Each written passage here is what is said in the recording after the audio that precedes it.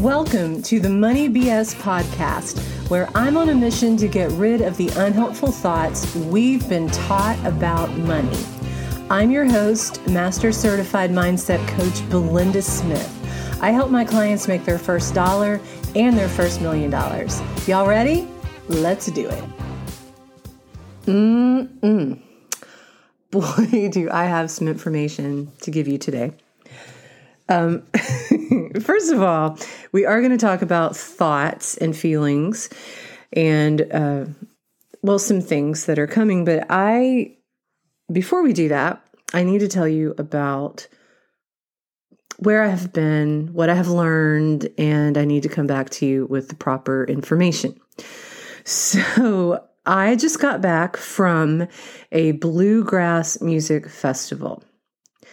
I actually glamped because Dad has a little camper, but I did it. I totally went, and frankly, I think I nailed my time there. My mom died in October of 2019, and then COVID. So this was really the first time that Dad was going to be going back to where he and Mom had spent that time, and I definitely didn't want him to go alone. So I said that I would go. And y'all, here's something that I just want you to know. I think that it's important, like if we all have information that could help the group, then we need to give information to the group. I'm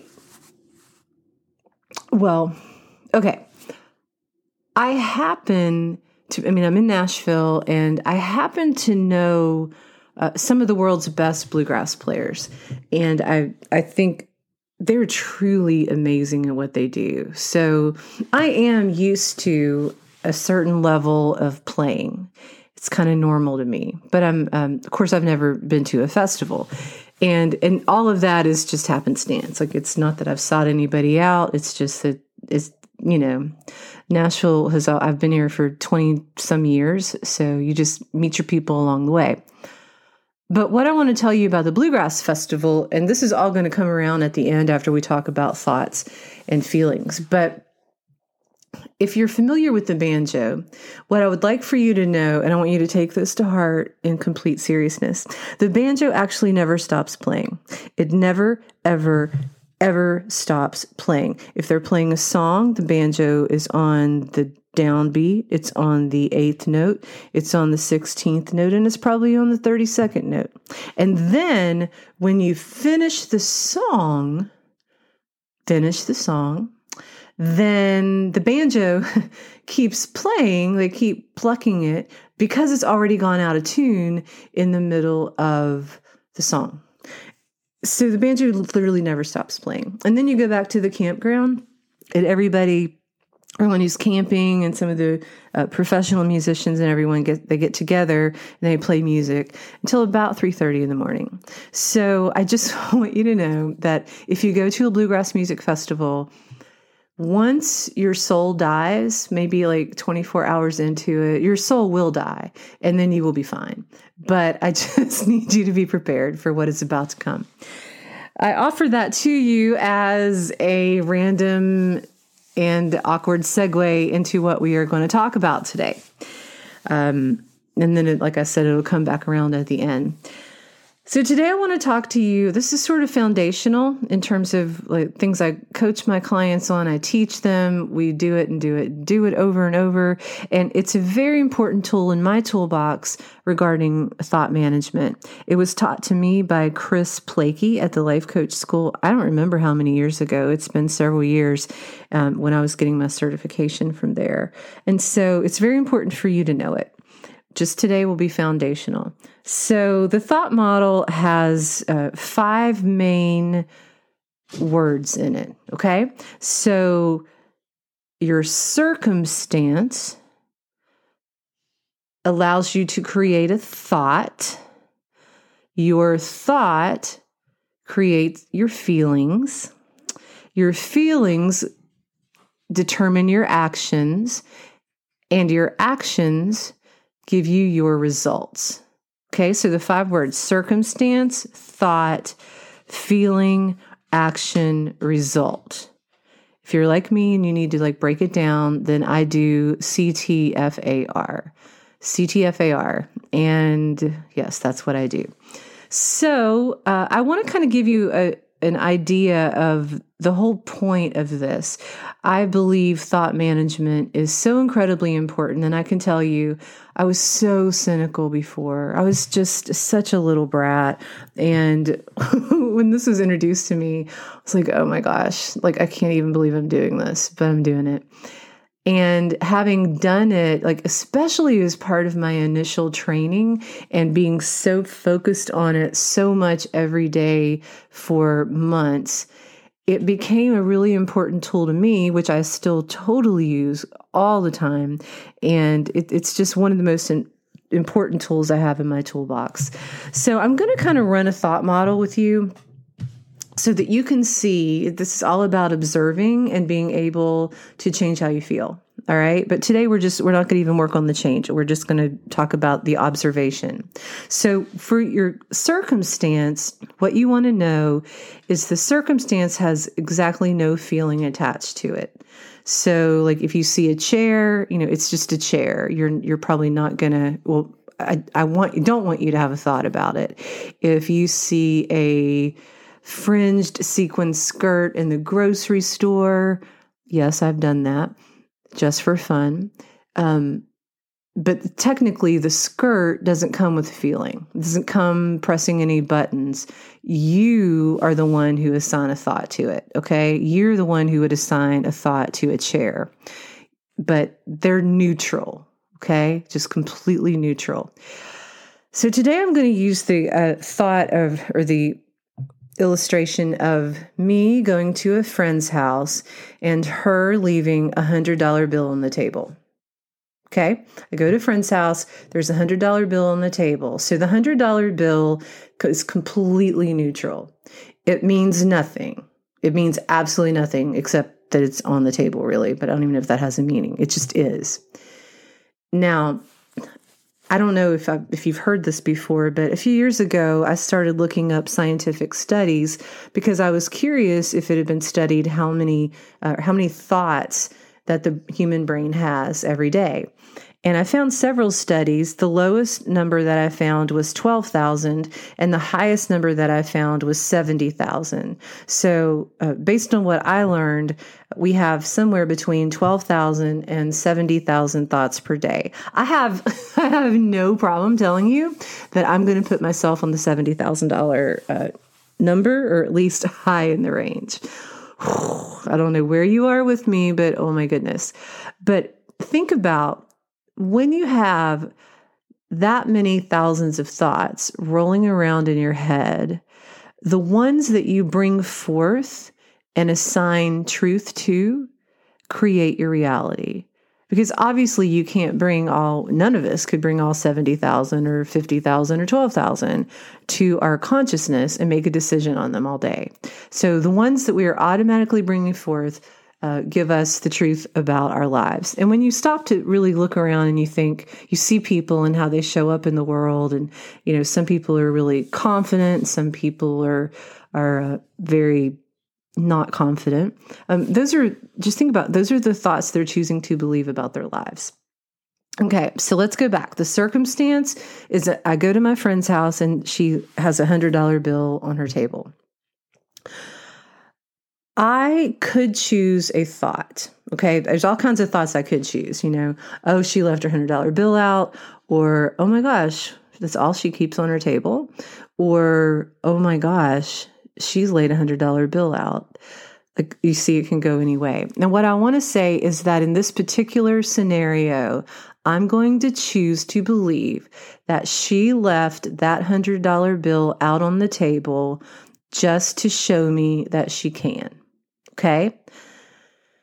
$100 bill, I'm choosing to believe the thought that she left it out on the table just to show me that she can. So if that is the thought that I choose to believe, that thought creates a feeling for me.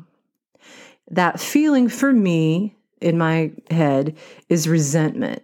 Kind of like a little bit of like, who do you think you are? Like, what are you trying to do here? That's super rude. And so if I have that feeling toward my friend, then my action for me, I'm going to start pulling away because I don't want to be friends with somebody who would do that to make me feel bad. I'm just not interested in that particular scenario. Then my result is I start to lose confidence and trust in her, and I start to pull away. So all over one thought that I chose, all of this stuff starts crumbling with my friends, with my friendship. Now, a better thought for me to have chosen is like, oh, it's $100 bill. It's just what it is, no big deal. So my feeling is like non-existent. It's neutral. And like, it doesn't really matter to me. And my action is we go on about the evening and visit, and my result is my friendship stays intact. So want you to really notice if you're having a feeling, and a lot of times I start my models in the middle because I tend to notice my feelings first. So if I'm having a feeling of jealousy, then I don't like to feel that. So if I'm feeling jealous, then what I want to do is back up and see if I can find the thought that is causing me to feel jealous. And then when I have and the thought is going to tie to the circumstance. So, okay, here's what I've learned in this thought model. And you might need to be sitting down or have your seatbelt on and have your helmet close. But this is going to blow your mind.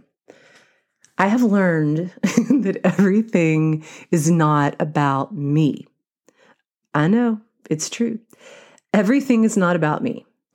And it's insane how much I think about how everyone is relating to me, how the world is about me. Because the truth is, it's my personal world and everyone else is sort of existing in it, at least in my brain. Okay? So do you see what I mean? Like, I'm in charge of how I perceive the world. And that doesn't mean that I always want to feel good. So I do subscribe to like the sort of 50-50 feeling thing. Sometimes I want to be amazing, and sometimes I do want to know if I'm depressed. I want to know if I'm in that loop. And sometimes I just want to wear a fringed sequin skirt to the grocery store after the pandemic and have socially distanced laughs because I big fat want to brighten the day. You see what I'm saying?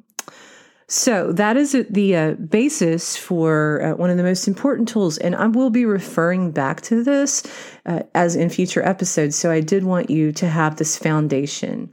But I also want to invite you to consider, what are your thoughts about money? When money comes up, do you feel a tightness in your chest? Are you not worried about it? Are you somewhere in the middle? These are just things for you to start considering. Of course, that could be about anything, but today your challenge is to just think about money and what that means to you. Now, this comes back to the Bluegrass Festival because I think it's really interesting just how two people in the same family can have such different views. Of course, now I have done a lot of work. I have invested a lot in trying to manage my thoughts, but we were going to the festival, and I have this thing, y'all. I have to have my car. If I don't have a car, then I feel trapped. And I know you're like, well, Belinda, do a thought model on that, blah, blah, blah. I've done a thought model on it, and I'm still I can't do it. I have to be able to go. I don't have to wait on anybody. I just need to be able to go. So when I was coming, my dad said, hey, don't bring your car into the campground because they're going to make you pay for every day you park at the camper. You have to pay if you have an extra car. And so my little brain was like, well, that's irrelevant to me. I'm going to have my car. And so, I've traveled a lot, thinking maybe $30 a day, $35 a day. And before I left Nashville, I'd already decided it's 100% happening. I don't even care what they charge me. I mean, truth is, if we got to, 1,000, that might be a little too many, but Yeah, I was paying just mostly for my anxiety, but also because when I was packing, I was just throwing stuff in the car because I didn't know what I would need. So I get to the campground, and I asked the lady how much it was going to cost to park every day. And my dad already told me, he's like, just don't waste your money. Okay, y'all. I am not even kidding when the lady said, oh, it's $5 a day. So if you're staying the whole time, that would be $15. And $15. Now, to me, that was literally laughable. You just heard me laugh. Like, I'm planning like $100 or whatever. My dad is trying to save me $15. And isn't it interesting that we have such different thoughts on the value of $15? It was totally worth it to me to have my car there close where I didn't have to walk to it. May have been a mile away or something. But it wasn't worth it to my dad to pay $15 to have an extra vehicle. I just think that's fascinating. So as an interesting story, I just thought, like, my feeling about paying $15 has really been evolved because, Dad raised me. So I have a lot of money stories from my family, which of course we'll be talking about. But it was just really cool to see that we have gone in different directions. And obviously I like my direction a whole lot more. So listen, thank you again for tuning in to episode number 2. I am so grateful that you're here. Again, I want to be cognizant of your time, and I realize that time is finite. So thank you so much for carving out a little bit of your day to hang out with me. All right. Thank you again, and I will see you next time. Hey, thanks again for listening to today's podcast. I'd love it if you'd invite your friends to listen in. Remember, it's not about the money, it's about the mindset. If you could use some personalized support around this area of your life, I do have some limited number of openings, and I'd love to talk to you and see if we're a fit. The link to book a chat is in the show notes. Also, please go to iTunes and leave me a 5-star review. Y'all know that every star counts. All right, I'll see you next time.